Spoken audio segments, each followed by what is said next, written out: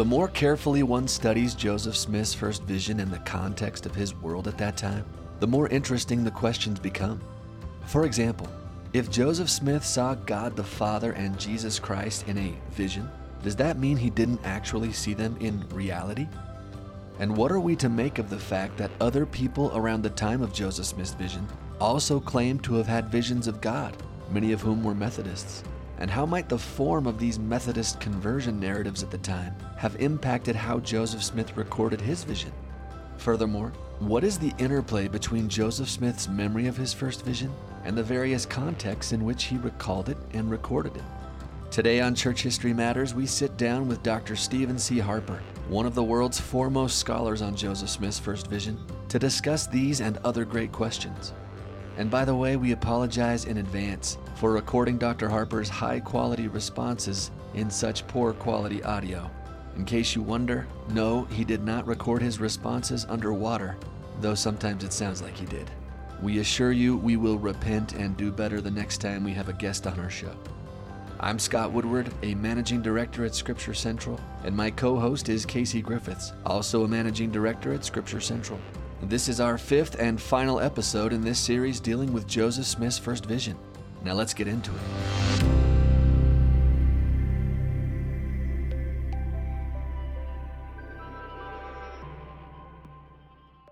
Hello, Casey.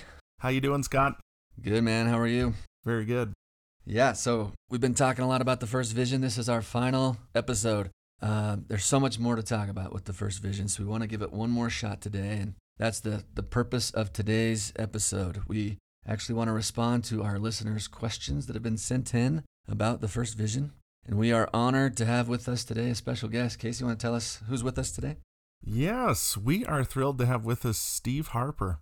Let me give you a little bit of background here. Steve is a professor of church history and doctrine at Brigham Young University. He is the editor-in-chief of BYU Studies. He's the executive editor of the Wilford Woodruff Papers. And from 2012 to 2018, he was the managing editor for a little publication you might have heard of called Saints. And Steve has a strong academic background. He's got a bachelor's from BYU, a master's in American history from Utah State, PhD in American history from Lehigh University in Bethlehem, Pennsylvania. And we invited Steve because he is the world's expert on the first vision. In fact, I want to talk about one of Steve's publications. He just had a book come out from Oxford a couple of years ago called The First Vision Memory and Mormon Origins, which kind of traces the history of the first vision, the way it's been used in the church. Fascinating book, a great read, and I'm glad to have Steve here because he's a good colleague. We work together in the Department of Church History at BYU, and so we're just really, really happy to have him with us. Steve, did I miss anything in your bio there?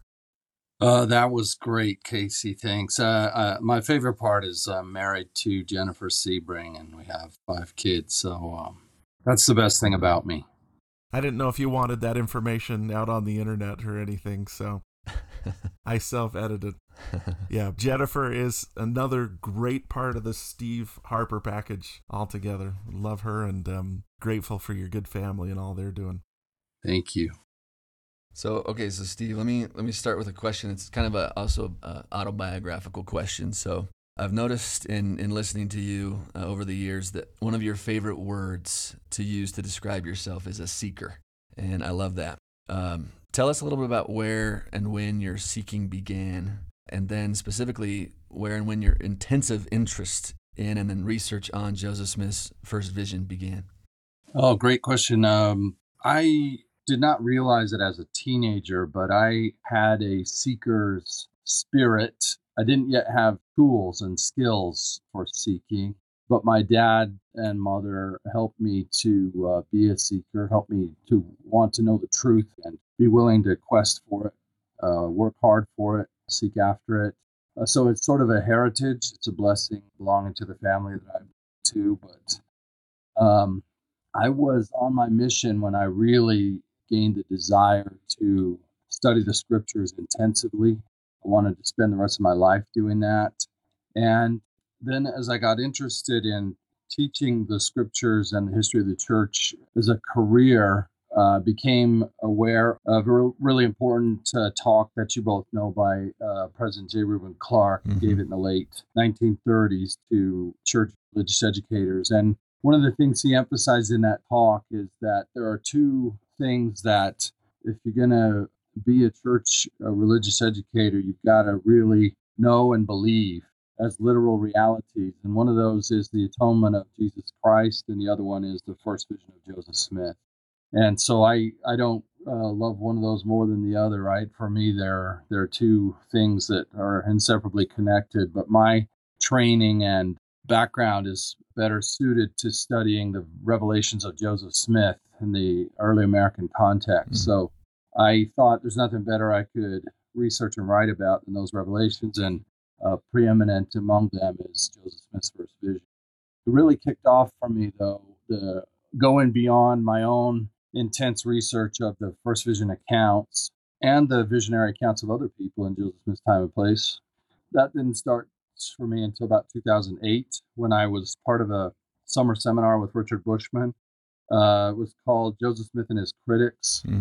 And the goal was to study the criticisms of Joseph Smith and his revelations and to respond to them in different ways than we had. We kind of realized that, we've responded quite a bit, and maybe we need to think of some new responses and address these important questions with fresh eyes. And my assignment in that seminar was First Vision, and that led to just an intense and long-standing, continuing academic interest to go along with my spiritual interest in it. So a lot of this traces back to that 2008 seminar with Richard Bushman. Indeed. Wow. Well, can we just tap your brain about the first vision for the next, 45 minutes and just... Nothing I'd rather do. Okay. This is our idea of a good time, everybody. This is what we do. Okay. So we got a list here from our listeners, and Casey, do you want to take the first shot? I want to throw a question out at Steve here, and we'll just go through some of these, see how much we can get through. Yeah, absolutely. We're just going to run down the list, and the first one is actually a question I've been asked by students in my classes, which is, was the first vision a vision or a physical visitation? And did Joseph Smith really see God the Father and Jesus Christ if it was a vision? So, Steve, was it a vision or was it a visitation? Were they physically there? Was he seeing something? What's your take on that from the sources? It's a terrific question, and I can answer it in one sense, but not in some kind of final, ultimate sense, because I frankly don't know the physics or the metaphysics of it. If I had been with Joseph in the grove, I'm not sure I would have seen what he saw. But that is not me saying that he didn't actually see them in person. So he was emphatic that he did see them in person. I had actually seen a light, and in the midst of that light, I saw two personages, and they did in reality speak to me. He's emphatic that he saw God and Christ. And so I think you're noticing that I'm avoiding the words, it was either a vision or a visitation. Those are words that we put on it today. Those we want to know, right? That's sort of a characteristic of our time and place. How real was it? The answer to that was, it was real. It was real. One way we can see this is that in the late 1890s, there was a fireside, what we would today call a fireside, in St. George. And an old timer spoke, and he told about when he was a little boy, way back in the earliest days of the church. And he heard Joseph Smith tell the story of his first vision. And he said that Joseph said that the Father touched him on the eye, and that Joseph held up his hand and touched himself on the eye to demonstrate. And he said that when the Father touched his eye, Jesus appeared and he could see the Savior. So that's a singular account. It's a third-hand one. We don't have a way to triangulate it. I'm not trying to contend that detail is an absolute fact. What I'm trying to say about this is that there's evidence in the historical record, besides Joseph's emphatic testimony, that other Latter-day Saints thought of it as a physical visit from God and Christ. And I have no reason to think otherwise than that. Love it.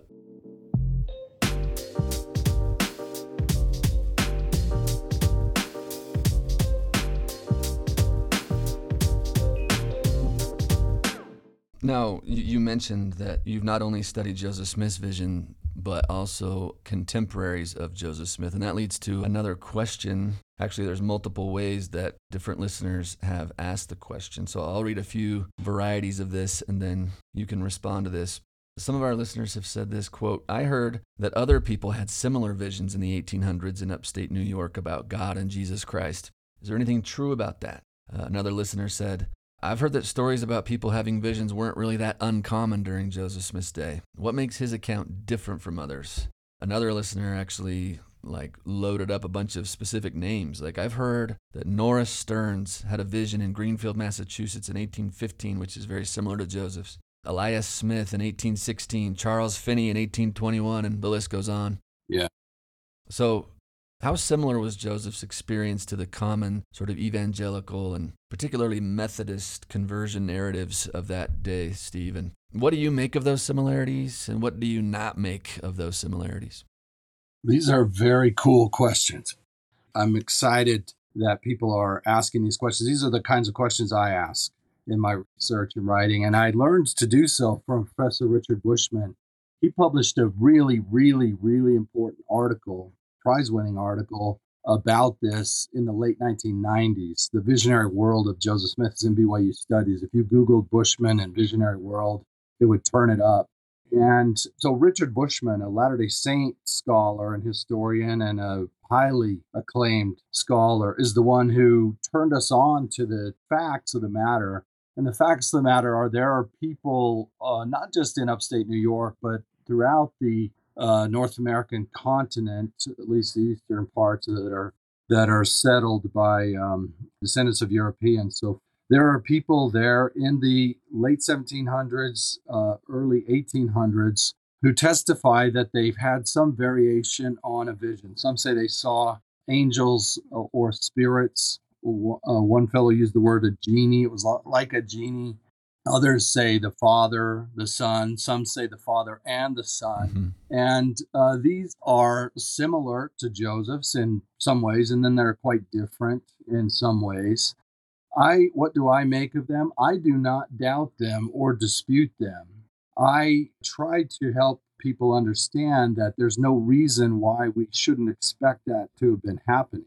If you lack wisdom, ask God. If you knock, it'll be opened. Yeah. There's no reason to assume that only Joseph Smith is asking these questions or longing to know his relationship with and standing to God. And there's no reason to assume that God wouldn't answer others. Mm-hmm.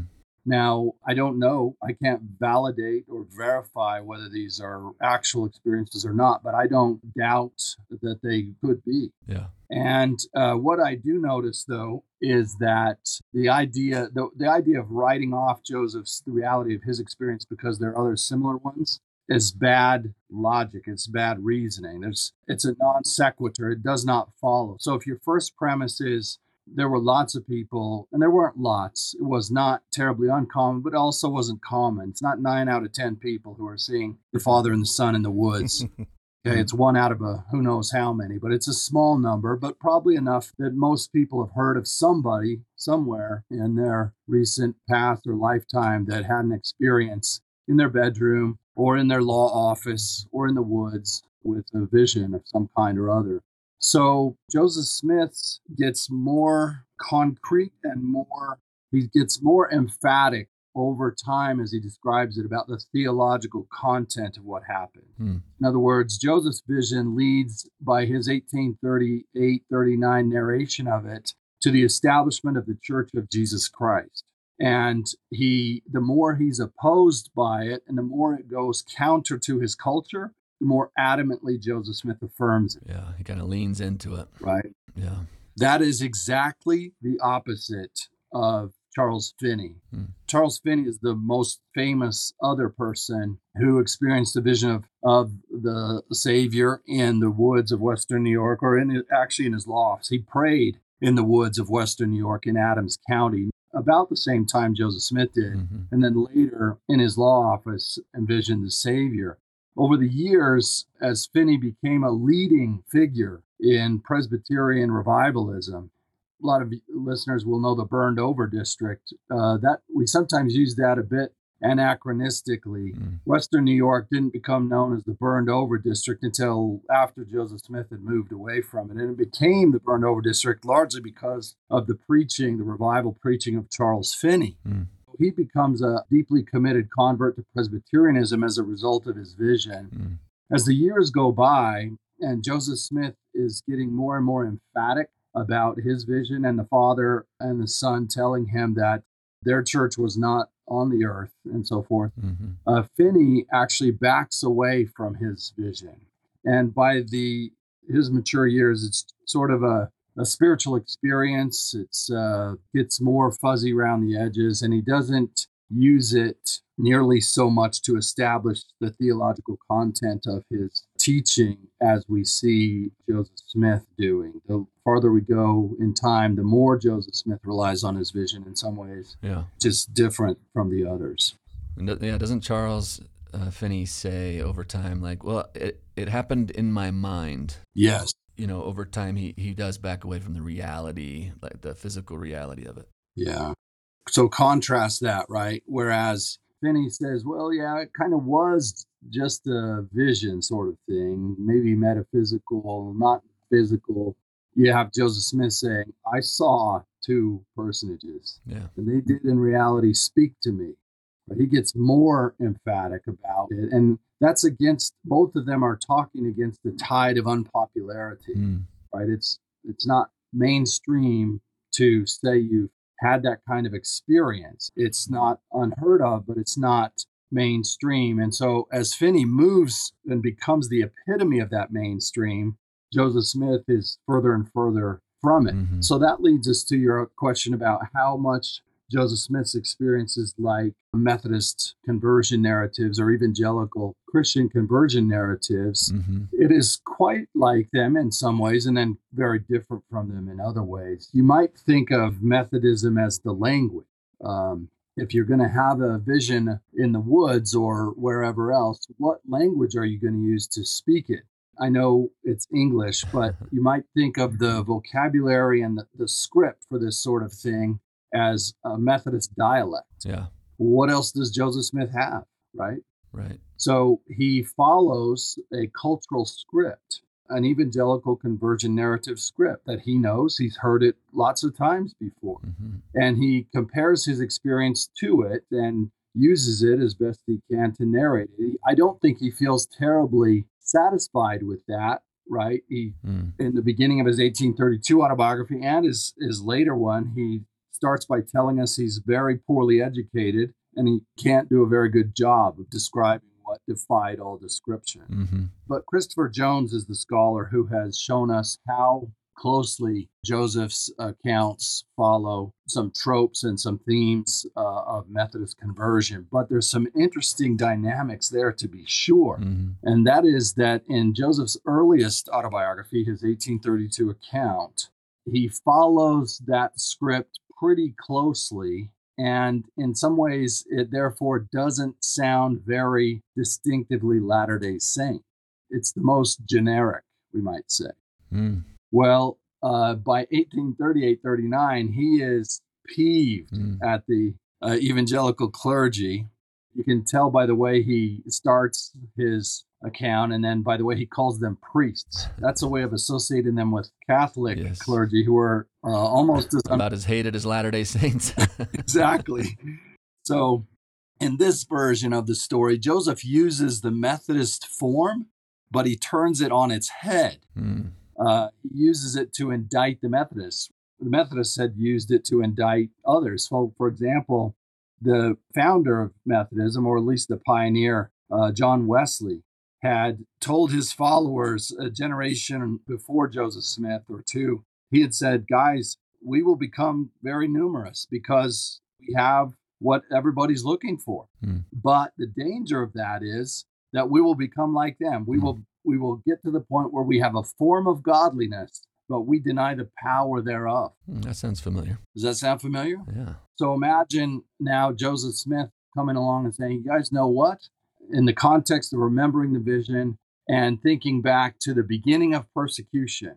So as Joseph remembers 17 years earlier, what was the beginning of of this life of persecution I've had? Oh, it started a few days after my vision when the Methodist minister of all people, the Methodist minister told me it was all in my head.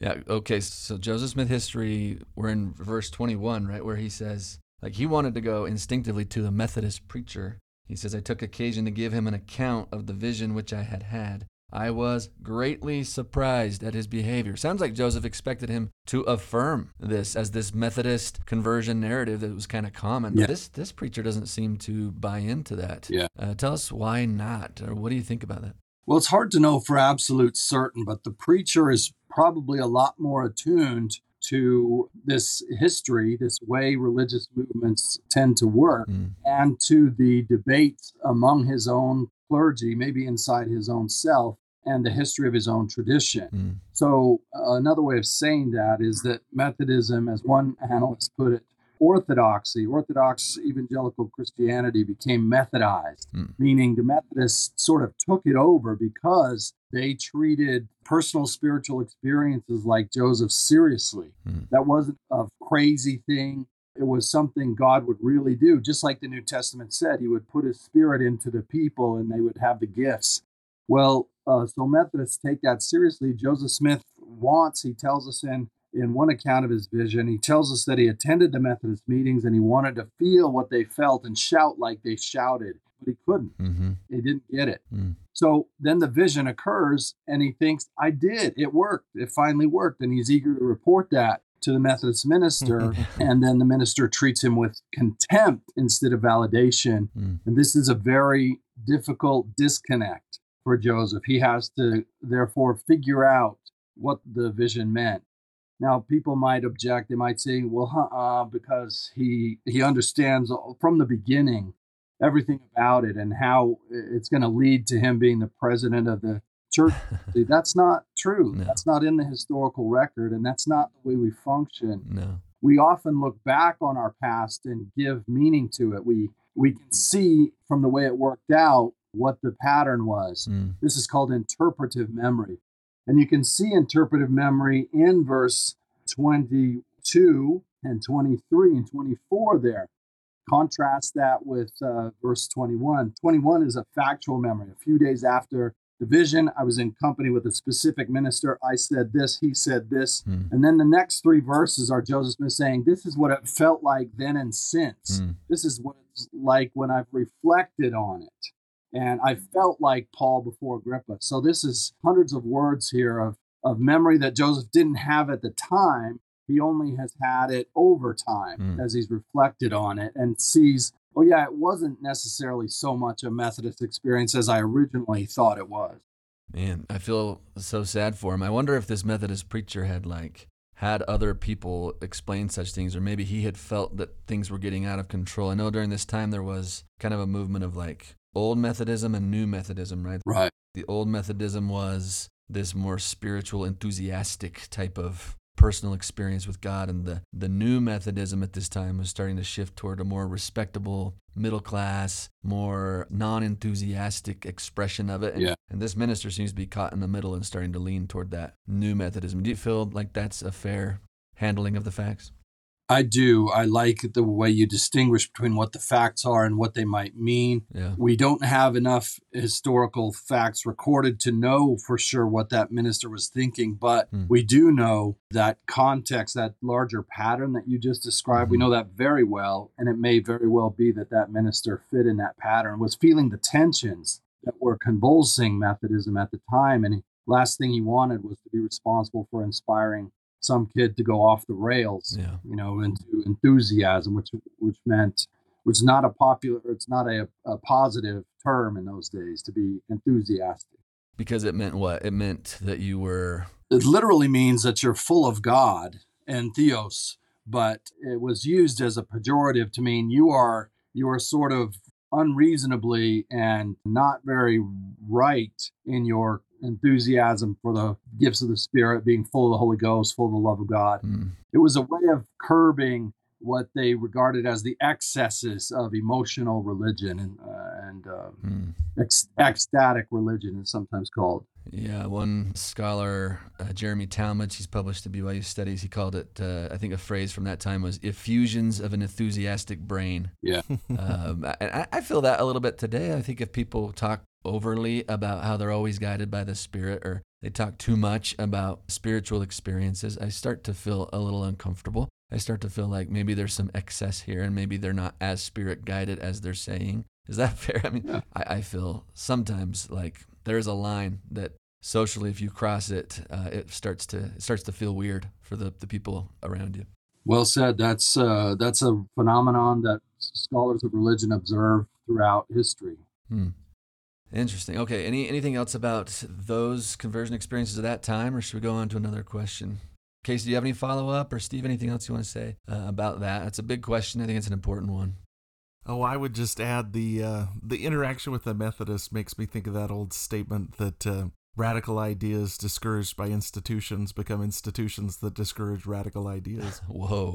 That Joseph Smith was very much plugged into the Methodist ethos. It's kind of strange that they discouraged him, but I guess you're right. They're on their way to becoming institutionalized, basically. Yeah. And so maybe it makes sense that Joseph Smith was a threat to them. The second half of that saying, that was cool, Casey, what you just said. That's a very good saying. The other version of it that I quoted half of was, Orthodoxy became Methodized, and then Methodism became Orthodox. And Scott, what you just said about how a Latter-day Saint might feel today about somebody who stands up in testimony meeting and says, an angel came and stood in my bedroom in midair and told me some cool stuff, we might think, and that's whatever reasons that might explain that. One of them could be this same phenomenon that we've seen elsewhere. Yeah. Sometimes called the routinization of charisma as well. Wow.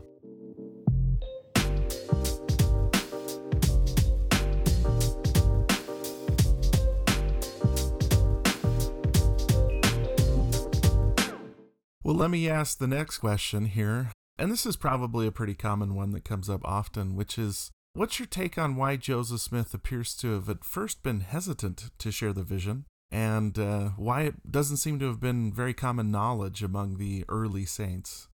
Great questions. Let's set forth the facts, the historical facts. So these are things that are the same no matter what perspective you choose, what interpretation you choose.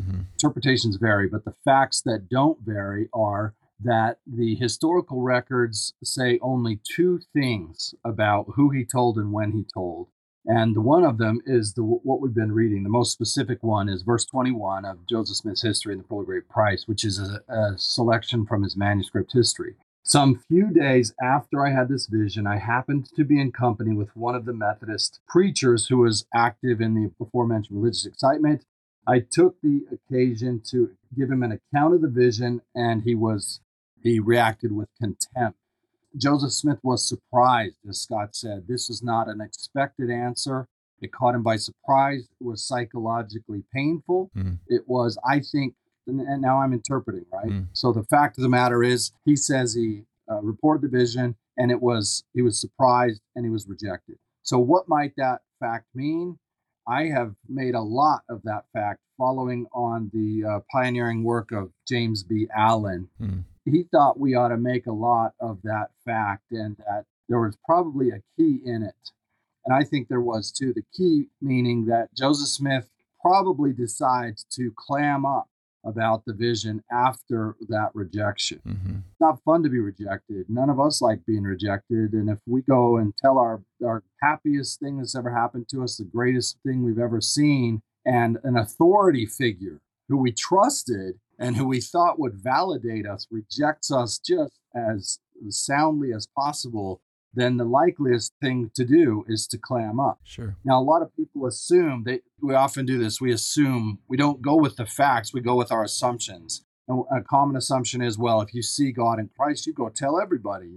You do this, that, you record it in your journal right that day. Well, those are things that we might think of our time and place, but that's not universal reality. There's no reason to believe that those assumptions are correct. Yeah. And it's terrible history. You can't do history that way. In history, you have to go with what the historical facts say and the evidence. The other fact is that in his 1832 autobiography, the earliest one, Joseph simply says, I could find no one who would believe the heavenly vision. Nevertheless, I pondered these things in my heart, echoing there the gospel of Luke about Mary. And doing that, by doing that, telling us that he had some sacred stuff that he wasn't going to throw out there because it wasn't appreciated. So he doesn't tell us how many people he told. All he tells us is, I could get nobody to believe me. Yes, so we should not assume that he tells everyone, and we should not assume that anyone he told believed him. I think it's common to assume, well, he must have told his parents, and they obviously believed him. Well, the historical record doesn't specify that he did tell his parents, and if he did, then it does specify that they didn't believe him, at least in the beginning. Yeah. One way to see that enacted is to read Lucy Mack Smith's memoir, which has no personal memory of the vision. She does not seem to remember Joseph coming home or meeting her in the barnyard and telling about the vision. You think that would make her record if he had told her? You think that would have made it in there? Well, you would think so. And you can compare to other events, right? Where when Joseph talks about the angel Moroni or gets the plates, she does have her own version of those stories from her point of view. Why not then a first vision memory point of view? And neither do the other family members. Interesting. Why wasn't it common knowledge among the early saints? Well, if this interpretation that we're entertaining here is accurate, then Joseph Smith doesn't tell anybody after he's rejected by the minister. And today, from our perspective, we know that the first vision is, in our narrative, it's the inciting incident. Yeah. It is the event that kicks off the entire story. But that's not necessarily the way Joseph Smith thought of it, and it's definitely not the way he presented it to the early saints. He didn't. He presented to them being called of God when the angel Moroni came and called him to the work, right? God has a work for you to do, Moroni said. And Joseph being called to the work in his narrative starts with that. And that's how Mother Smith tells the story as well. So early saints didn't necessarily even know there was a first vision. We might think that's impossible, or if there was a first vision, he certainly would have told them. If there was a first vision, they would have all known about it. Those are nothing but hypothetical assumptions, zero historical evidence behind them. You can't use them to disprove the vision. All you're disproving is what you think should have happened if history happened the way you imagine it happened. Yeah. So when does he start feeling more confident to tell the story? We know we don't have a record of all the details, but we do have people mentioning that he had told it, and he seems to have, people want him to tell the story again. Doesn't W.W. Phelps say, like, we asked him to tell that story again about the beloved son? Exactly. Like, when does it start picking up speed? We used to think that it was not until the late 1830s, but discoveries of more and more evidence over the years have moved that date earlier in time. So I'm inclined now to think that much earlier, 1832, that's when he first records his autobiography. I believe he's not very happy with that autobiography. I believe he doesn't think it's very good, but I believe that he starts telling it orally around that time, and I believe that he's way more comfortable telling it orally than he is writing it. Yeah. Both times he writes it, 1832 and 38, he starts with a disclaimer about his lack of education, his poor abilities. But in his 1835 journal entry, which is simply his scribe capturing a spontaneous oral telling, Joseph Smith is so much more free. The pace is faster. He doesn't feel like he has to stop and apologize for his lack of learning, his inability to write sentences. He just tells a story, and I think that that's the way he starts to do it certainly by 1835, but I believe there are reasons to think that it's earlier than that. Fascinating.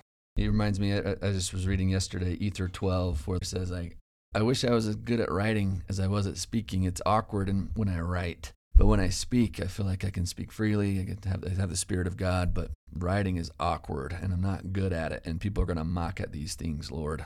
Yeah. I sense that same kind of spirit with Joseph, just this, I'd rather speak 100 times than write twice.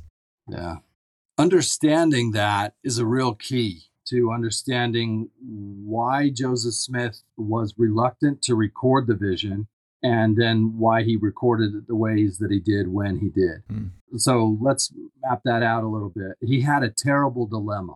There are two dilemmas at the heart of the first vision. The one we're talking about here is the dilemma that has to do with recording it. So by 1830, by the time the church is founded, he has two manuscripts of the Book of Mormon, an original and a printer's. He's got a couple of dozen written Revelation manuscripts, and those just continue to multiply. He's not at all reluctant to write the revelations the Lord gives him. He's confident in those.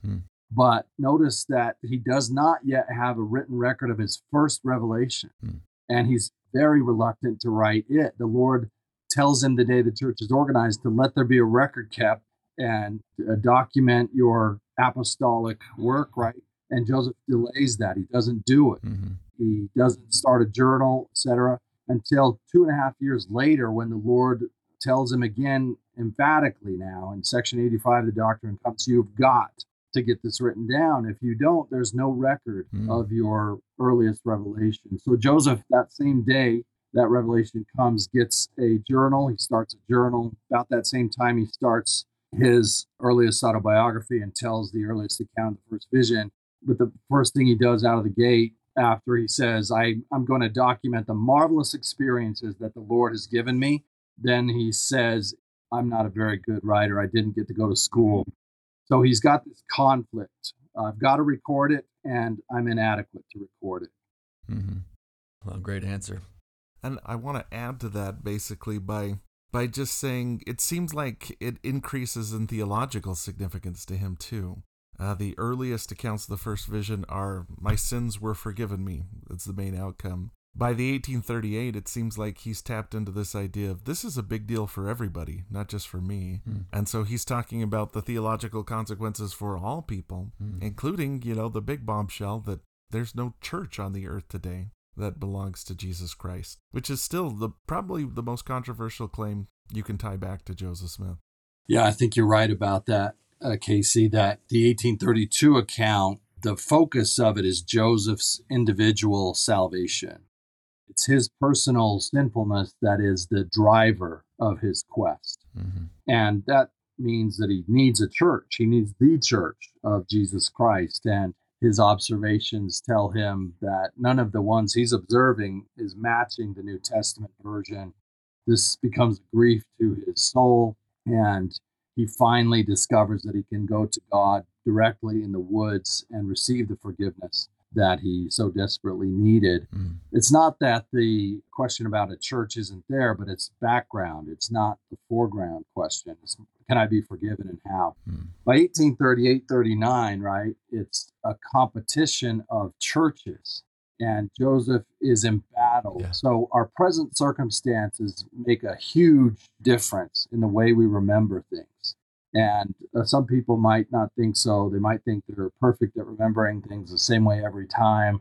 They just haven't observed their own memories enough, if that's the case. All of us reshape our memories in real time based on what actually happened in our past and our present circumstances. All of us have experienced memory distortion. Memories are not accurate or inaccurate. They're both accurate and inaccurate. Joseph Smith in 1838-39, when he writes the account or has someone else write it for him in the manuscript history, he has just come off the worst year of his life. And he has been incarcerated. He's watched his people be brutally treated. He's been driven from 2 different states, and he is upset, really upset. And you can hear that as it begins, owing to the many reports put in circulation by evil disposed and designing people. And in this account, he uses the word persecute or persecution over and over, and he often adds an adjective, hot persecution, the bitterest persecution. So his present circumstance is giving this one a very defensive tone and an embattled tone, right? And when he searches his memory for the beginning of his persecuted life, he remembers, it started a few days after the vision when I came in company with that minister who I thought should be my friend and my ally, who I really needed. And ever since then, People who should have befriended me have been my enemies and have persecuted me. It's important to understand his present so we can see how it's shaping his memory of his past.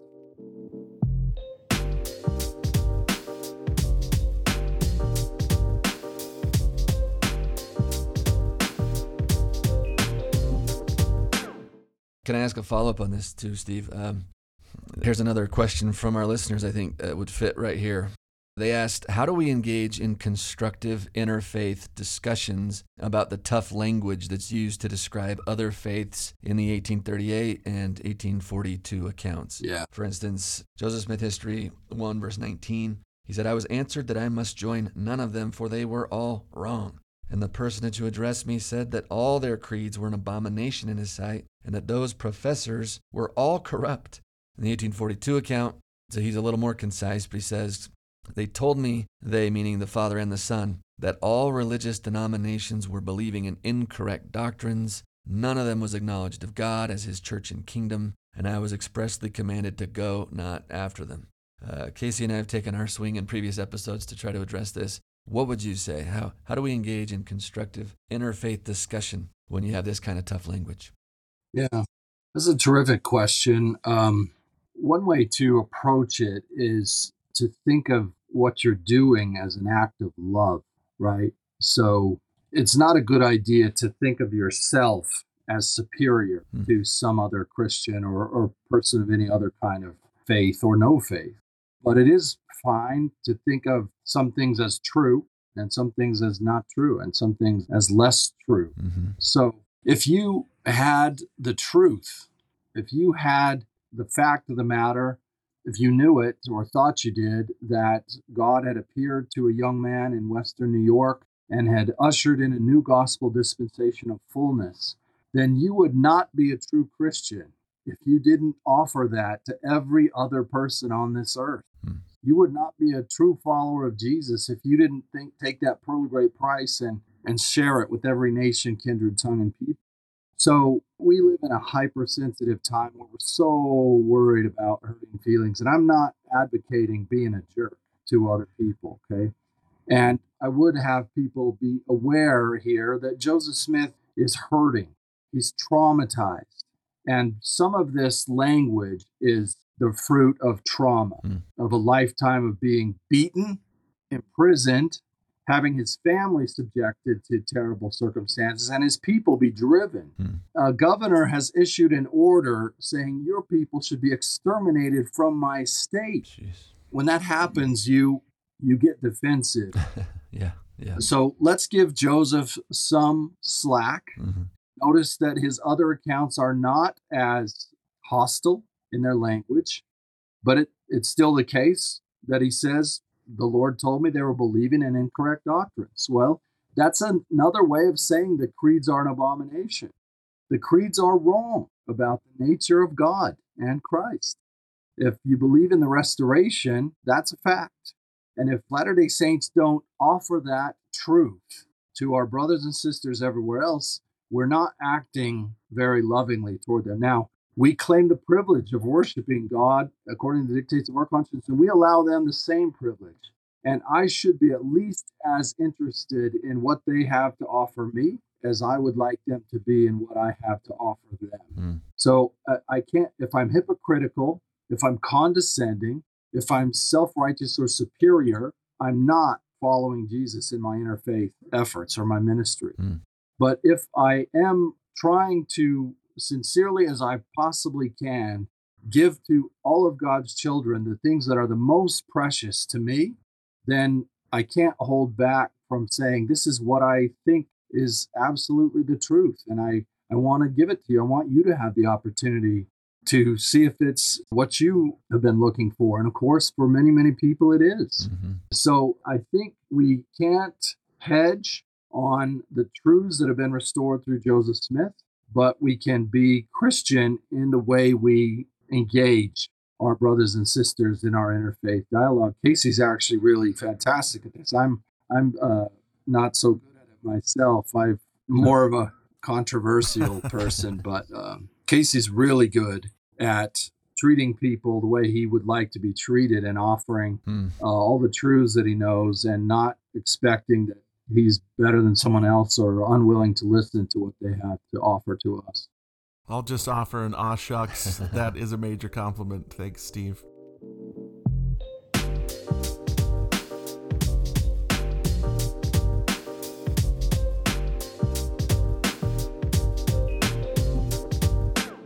We've only got you for a few more moments, so I want to jump to a question. You wrote a wonderful article, and it's tied to your Oxford book on the first vision called Raising the Stakes. Talks about how over time the first vision has increased in significance to Latter-day Saints. And I guess the question is, well, let me phrase it the way one of our listeners did. Was it inevitable that members and leaders of the church would raise the stakes about the significance of the vision over the decades? And was that a helpful development? Do you think the first vision should be the centerpiece, or should we have a broader perspective? What are the pros and cons? Oh, yeah, great, cool questions. So that article argues that the first vision's place in our memory, our collective Latter-day Saint memory, is not inevitable. And it traces how that came to be. It might surprise some listeners to know that the first vision was not first and foremost the fact of our story to the earliest Latter-day Saints, not for a couple of generations, and that it began to become so around 1880 when it became canonized in the Pearl of Great Price. But even then, it took a couple of generations or more.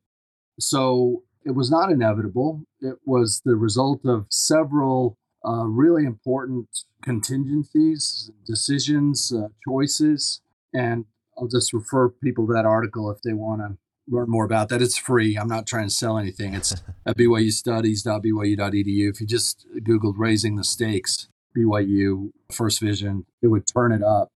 So I think of history as way more interesting when I think of it as full of human agency. The interplay between God's guarantees and human agency is fascinating to me. Probably the most fascinating historical dynamic that there is. And so I don't think of very many things as inevitable. I think of the ultimate outcomes of God's promises as inevitable, but how we get there and the roller coaster ride between here and there is full of human choices and contingencies that could go all kinds of ways depending on what we decide to do. Love that. Here's an impossible question to answer, but I want to know your thoughts on it, Steve.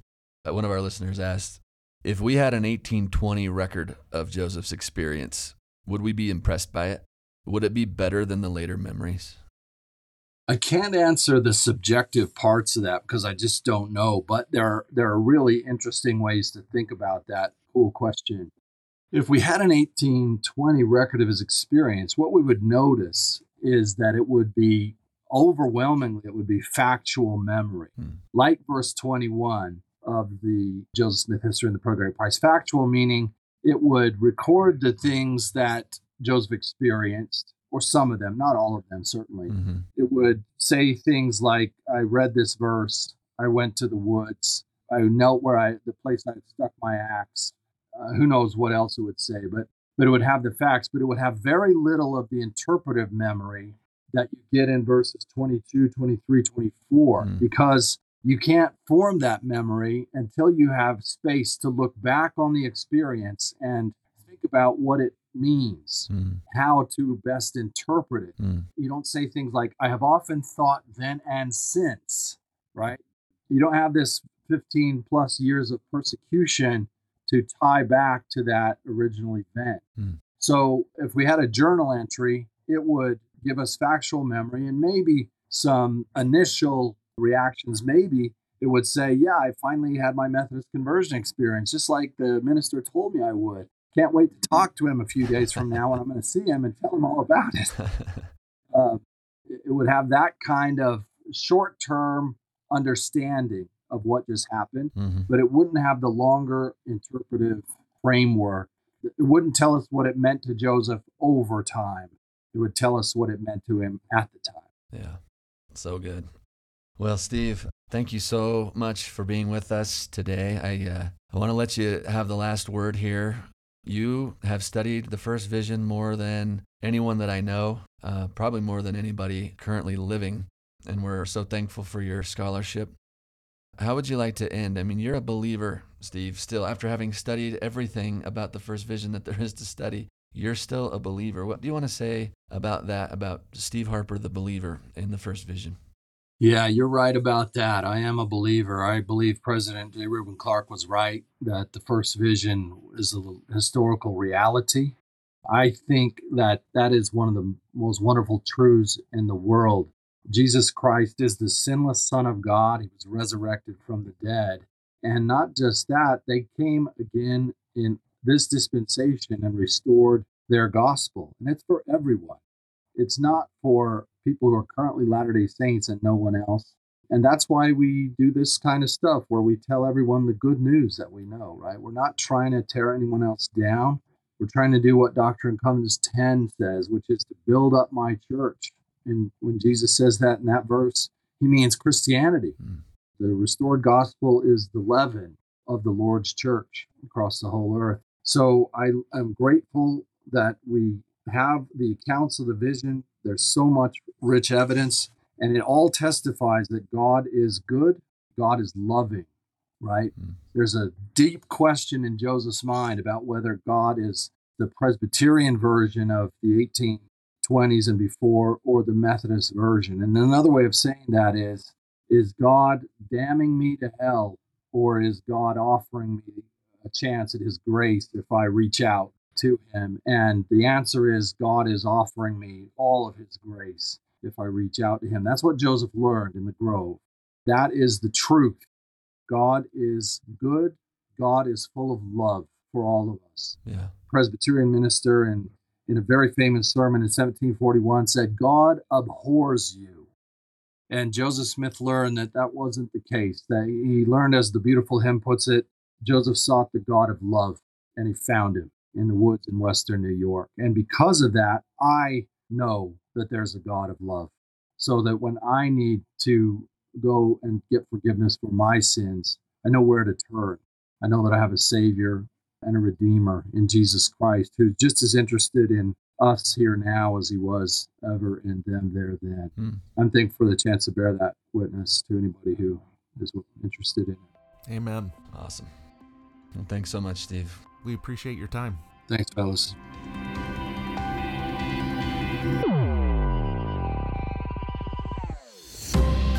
Thank you for listening to this episode of Church History Matters. For more of Dr. Stephen C. Harper's scholarship on the First Vision and many other church history topics, we recommend you start by going to his website at stephencraigharper.com. That's Stephen with a V. Today's episode was produced by Xander Sturgill and Scott Woodward, edited by Nick Galletti and Scott Woodward, with show notes and transcript by Gabe Davis. Church History Matters is a podcast of Scripture Central, a nonprofit which exists to help build enduring faith in Jesus Christ by making Latter-day Saint Scripture and church history accessible, comprehensible, and defensible to people everywhere. For more resources to enhance your gospel study, go to scripturecentral.org, where everything is available for free because of the generous donations of people like you. Thank you so much for being a part of this with us.